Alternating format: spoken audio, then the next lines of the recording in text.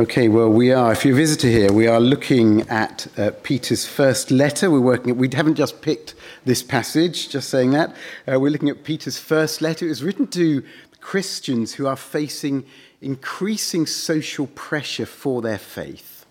And in response to that pressure, Peter has been urging them, arguing with them, to live lives that aren't just different. They don't just stand out morally, but they have a beauty about them. To live lives that instead of repelling their critics, instead of repelling people who would criticize Christianity, we live such lives that attract people to the gospel. Look back at chapter 2, verse 12. Keep your conduct among the Gentiles honourable, so that when they speak against you as evildoers, meaning they will speak against you as evildoers, they may see your good deeds and glorify God on the day of visitation. But from that general attitude, Peter has begun to address specific areas where Christians then were facing hostility from the governing authorities, if you're a slave, from the head of the household, and today in this passage within marriages where a wife had become a Christian but the husband hadn't. And in his advice, if you look, one phrase stands out, doesn't it? And I bet you noticed it. Okay, verse 1, be subject to, submit to.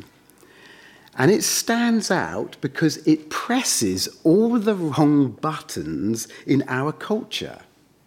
Because our culture emphasizes individualism. It emphasizes autonomy. It emphasizes not being subject to anything that I don't want to be subject to.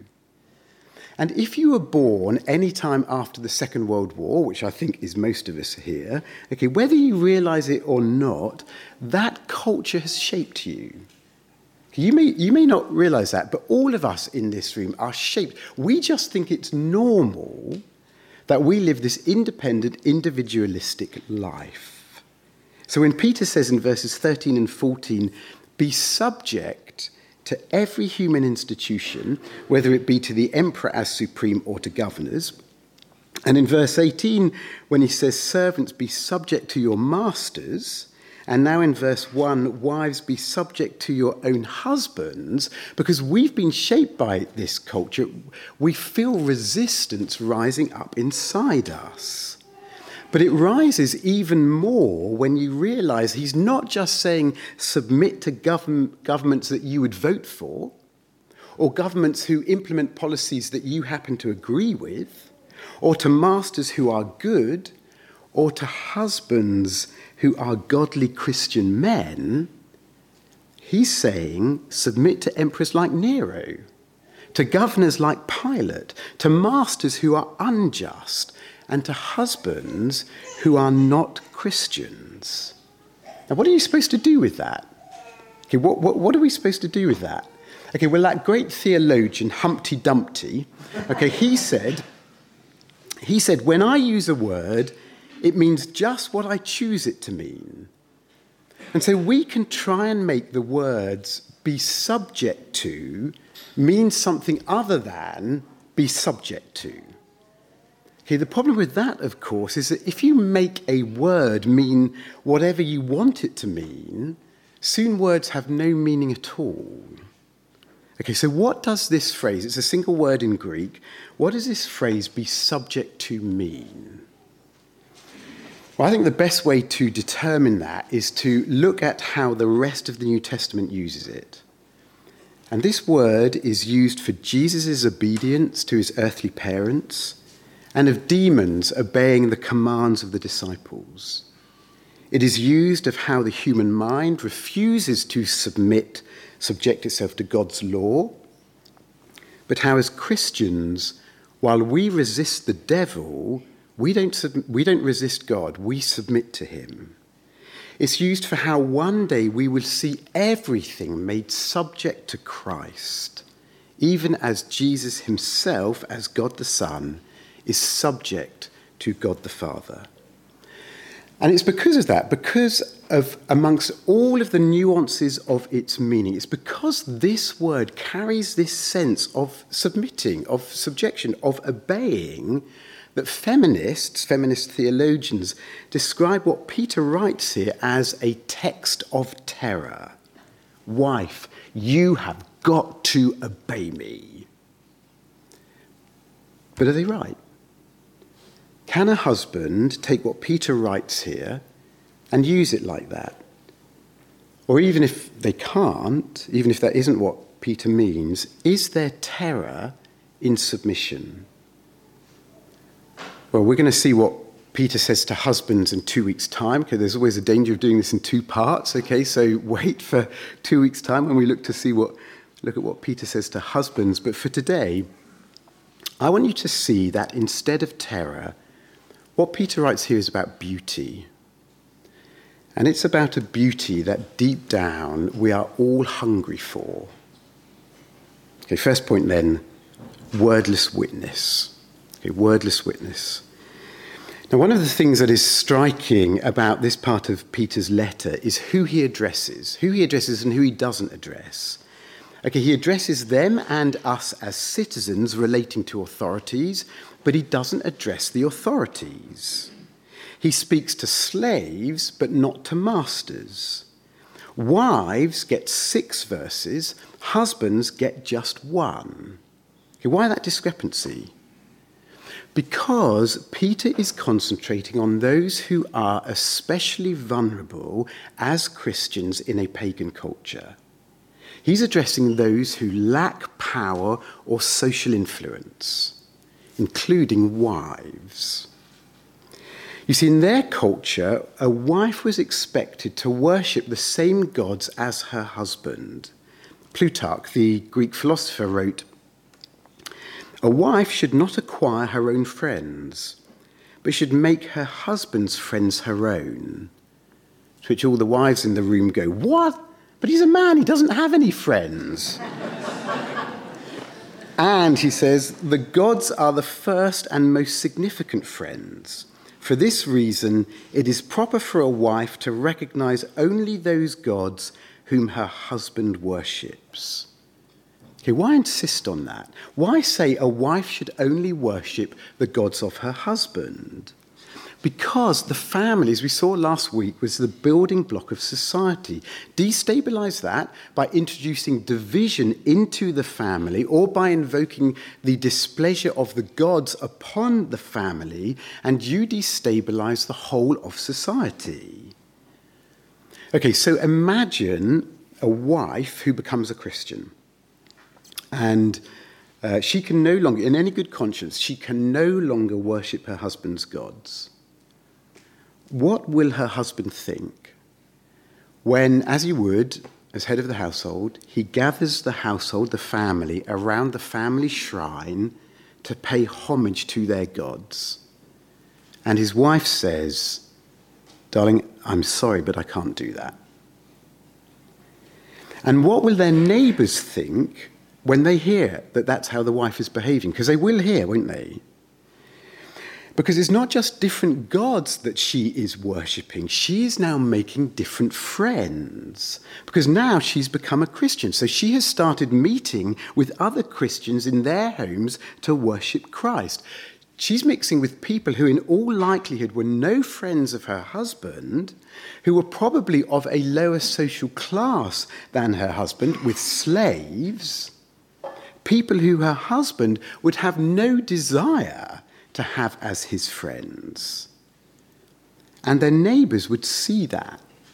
And they would be drawing conclusions about his ability to lead his household and the threat that posed to the rest of society.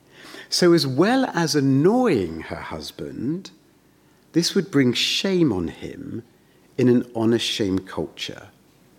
So how might he respond? What might his response be like? Probably criticism, probably anger, hostility. And how should his wife respond to that hostility? Should she back down, worship his gods, stop going to church?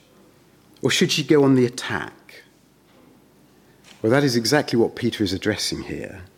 Verse 1, likewise, wives, be subject to your own husbands. Likewise. Not, by that, he doesn't mean, wife, your relationship with your husband is just like the relationship of a slave to his master or a citizen to the authorities, but just as Christians will seek to submit to and honour godless government or unjust masters, so a Christian wife will seek to honour and submit to her husband. Okay, not men in general. Okay, to her own husband, Peter says. Even if, verse 1, he does not obey the word, even if he's not yet a Christian.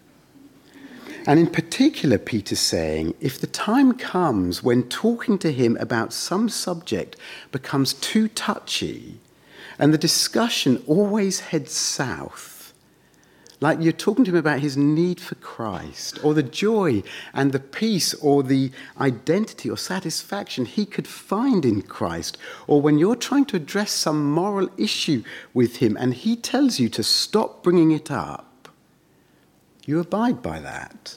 You submit to his wishes.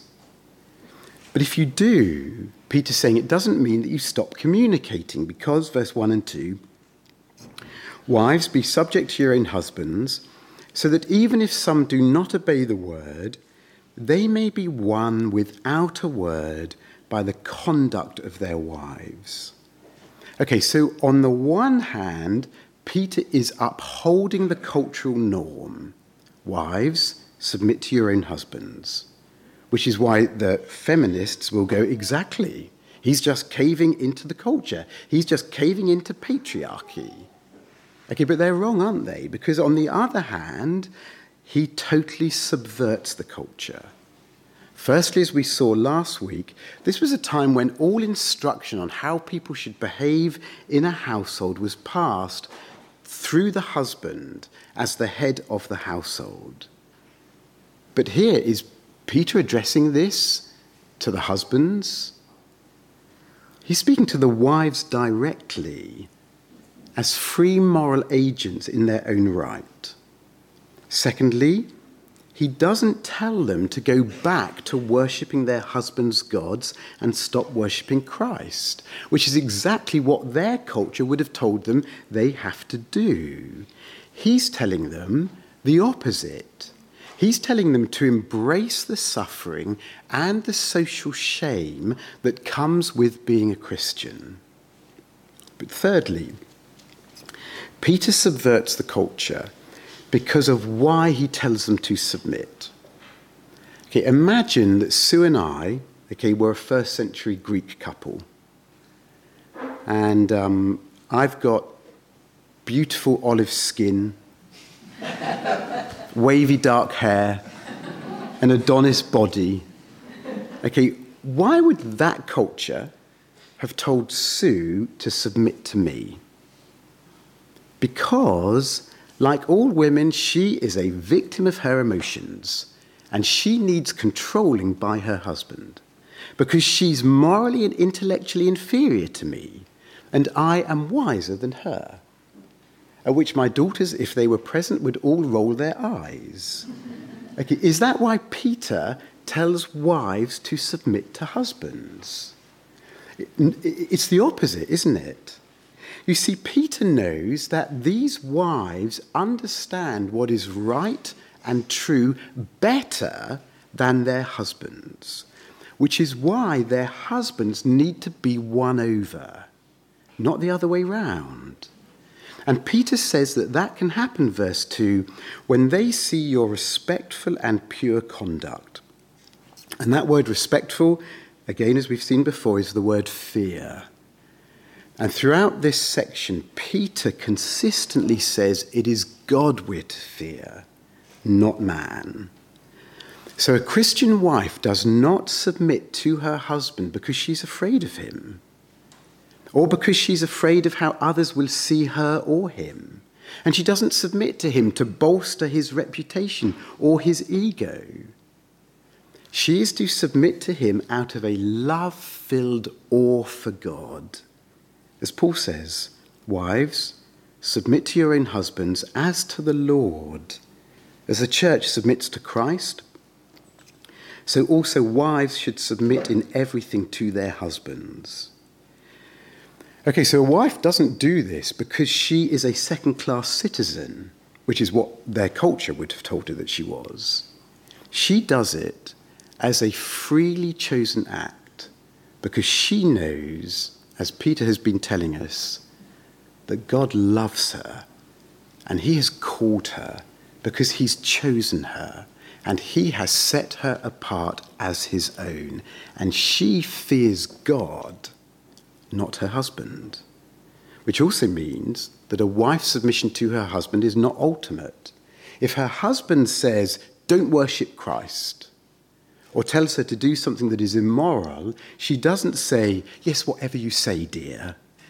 She continues to worship Christ and to do what is right, even if her husband doesn't like it.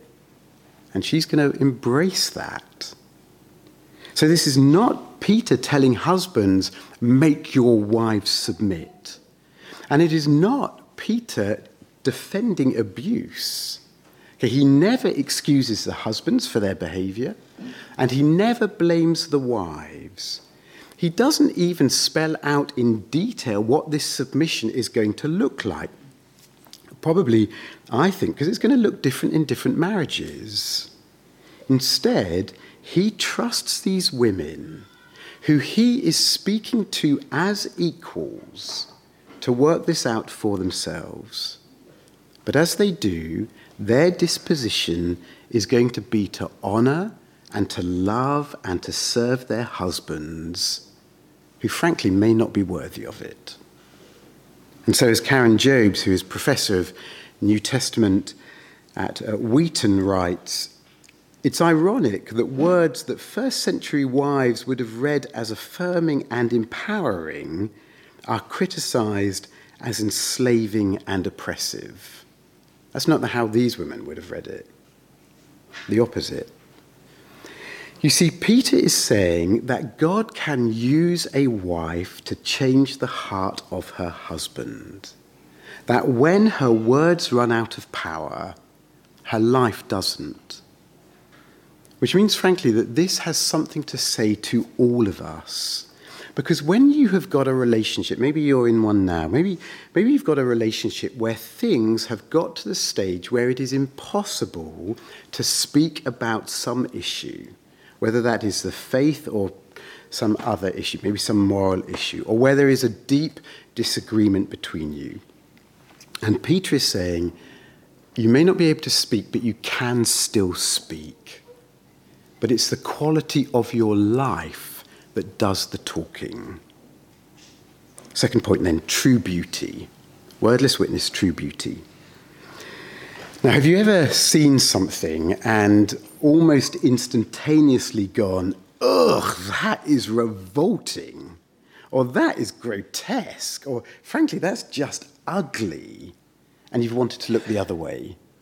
Ever experienced that sort of visceral reaction? Or have you ever stood in front of a piece of art, or some view, or maybe even in front of someone, and you go, wow, that is beautiful?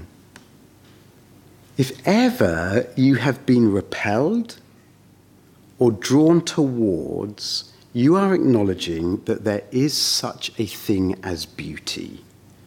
And if some things are more beautiful than others, then something must be the most beautiful thing of all.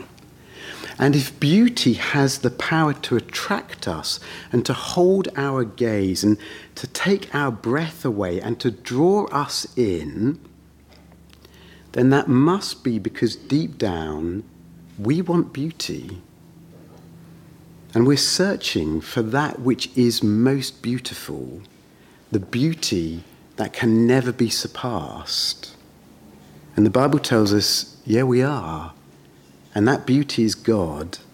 In Psalm 27, which we did as our responsive reading this morning, David says that his one prayer, the prayer that sums up all of his other prayers, all of his other longings, all of his other desires, is that he might gaze upon the beauty of the Lord. because it's only his beauty that can fully satisfy our hunger for beauty.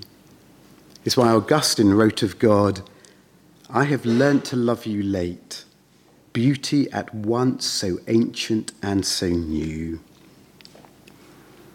If you know anything about Augustine, he has looked in multiple other places for beauty to try and satisfy his inner longings. And he says, "I finally found it in you because you're the beauty who never grows old, that my eyes will never grow tired of looking upon."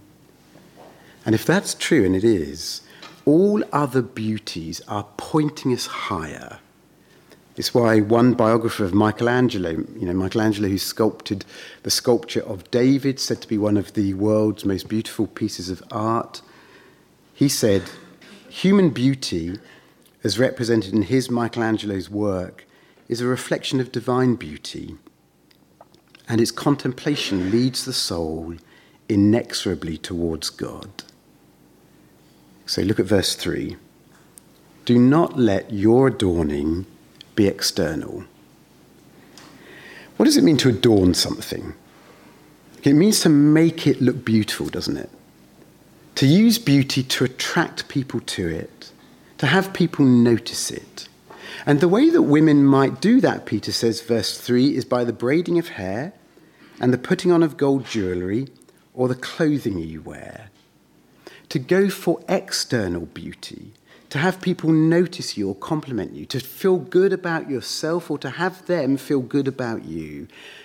To go for external beauty. And Peter says, don't do that. Now we'll expand on that a bit in a minute. Okay. Because you could hear that and dismiss Peter as some guy saying what every other guy in that culture was saying. And say, yeah, it's just cultural. Just cultural. It's what the Greek guys were saying. This doesn't apply to us today. Different culture, different rules.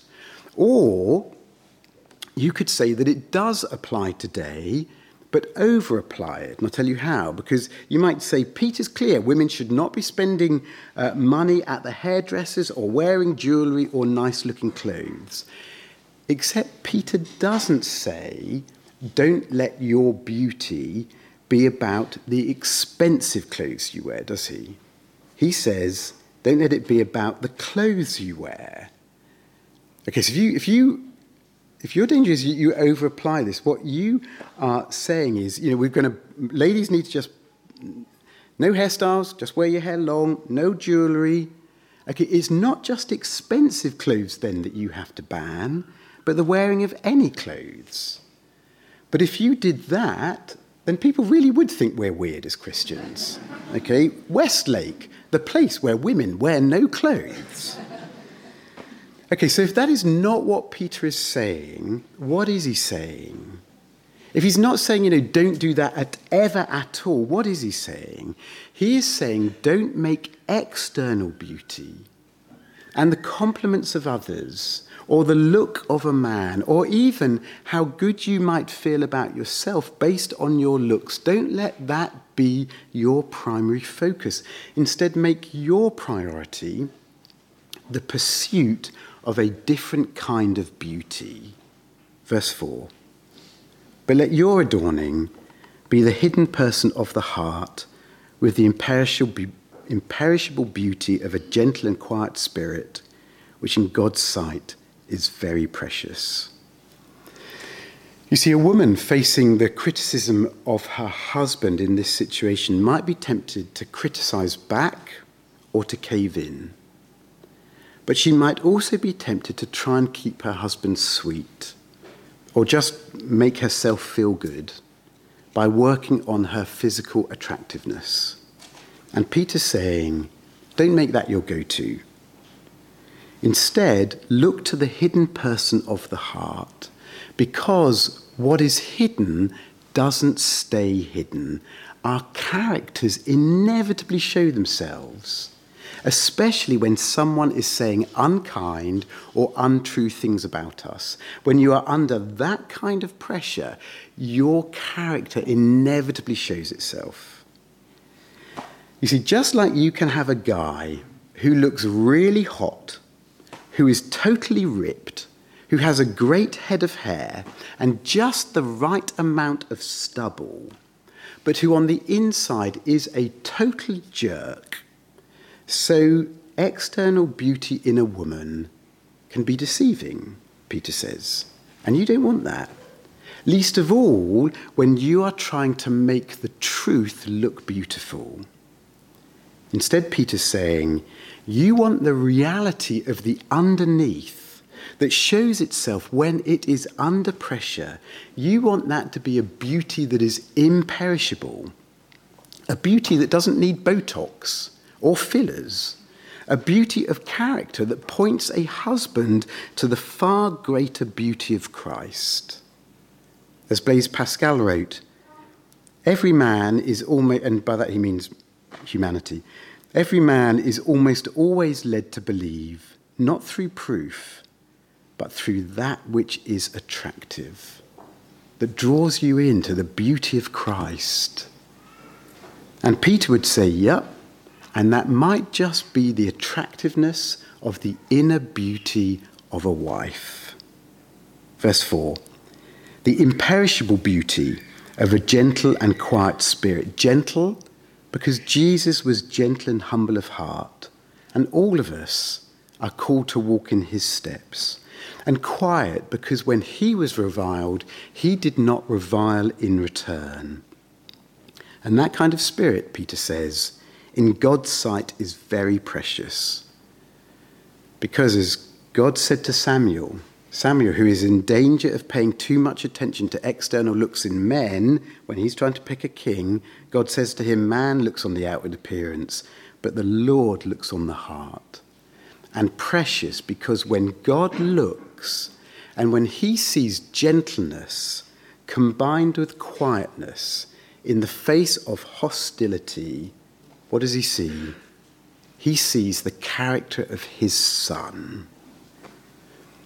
Okay, but if Peter is addressing this to women who are already married, is there anything here for those of you who aren't? You're young women, you're not married, but maybe you want to be one day. Is he ruling out dressing in a way that might attract the attention of a guy?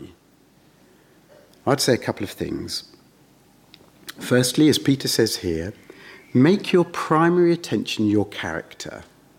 Okay, for all of us, male or female, that should be the case. Our primary attention should be our character. But secondly, while you should not dress to seduce, and we could argue about what that means, it's okay to make yourself look beautiful if your aim is to have your outside point to your inside as that points to Christ. Listen to what J. Budziszewski, professor of philosophy at the University of Texas, writes in his book on the meaning of sex.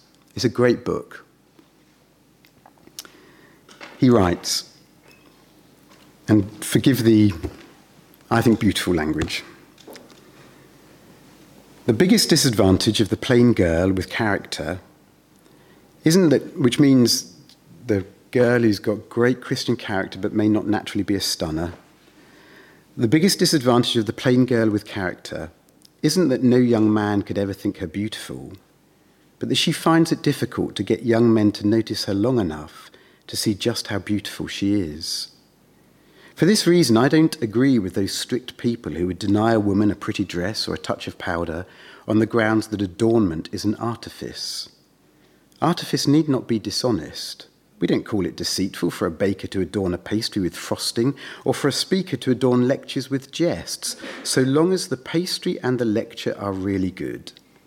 Neither should we call it deceptive for a woman to hang a modest pearl from the ear. If the ornament helps to hold a young man's attention long enough for him to notice her ornaments of character, it has served truth very well.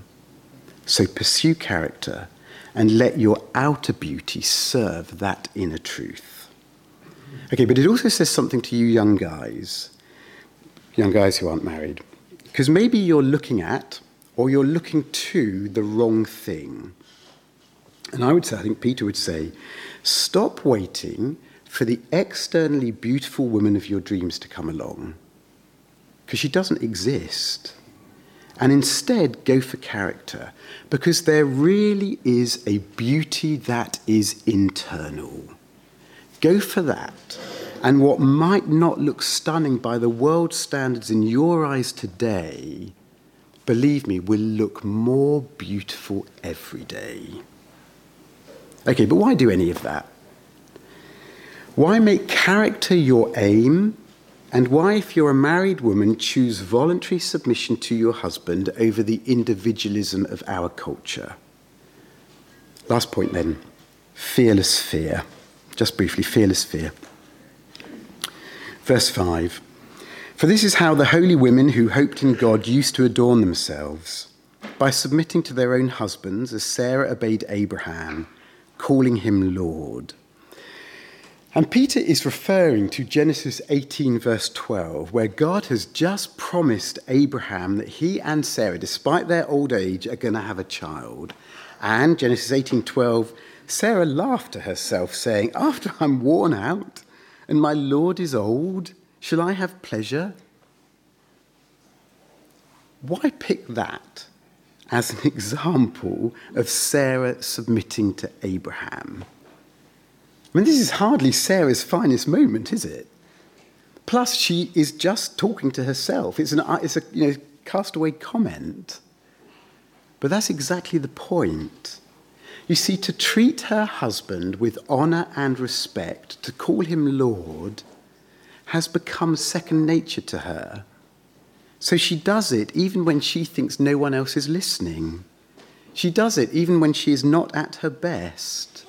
And that despite the fact that over the long years of their relationship, Abraham has given her ample reason not to respect him. So how does she do it? Because through the ups and downs of life and through the ups and downs of their relationship, Peter says she has been putting her hope in God.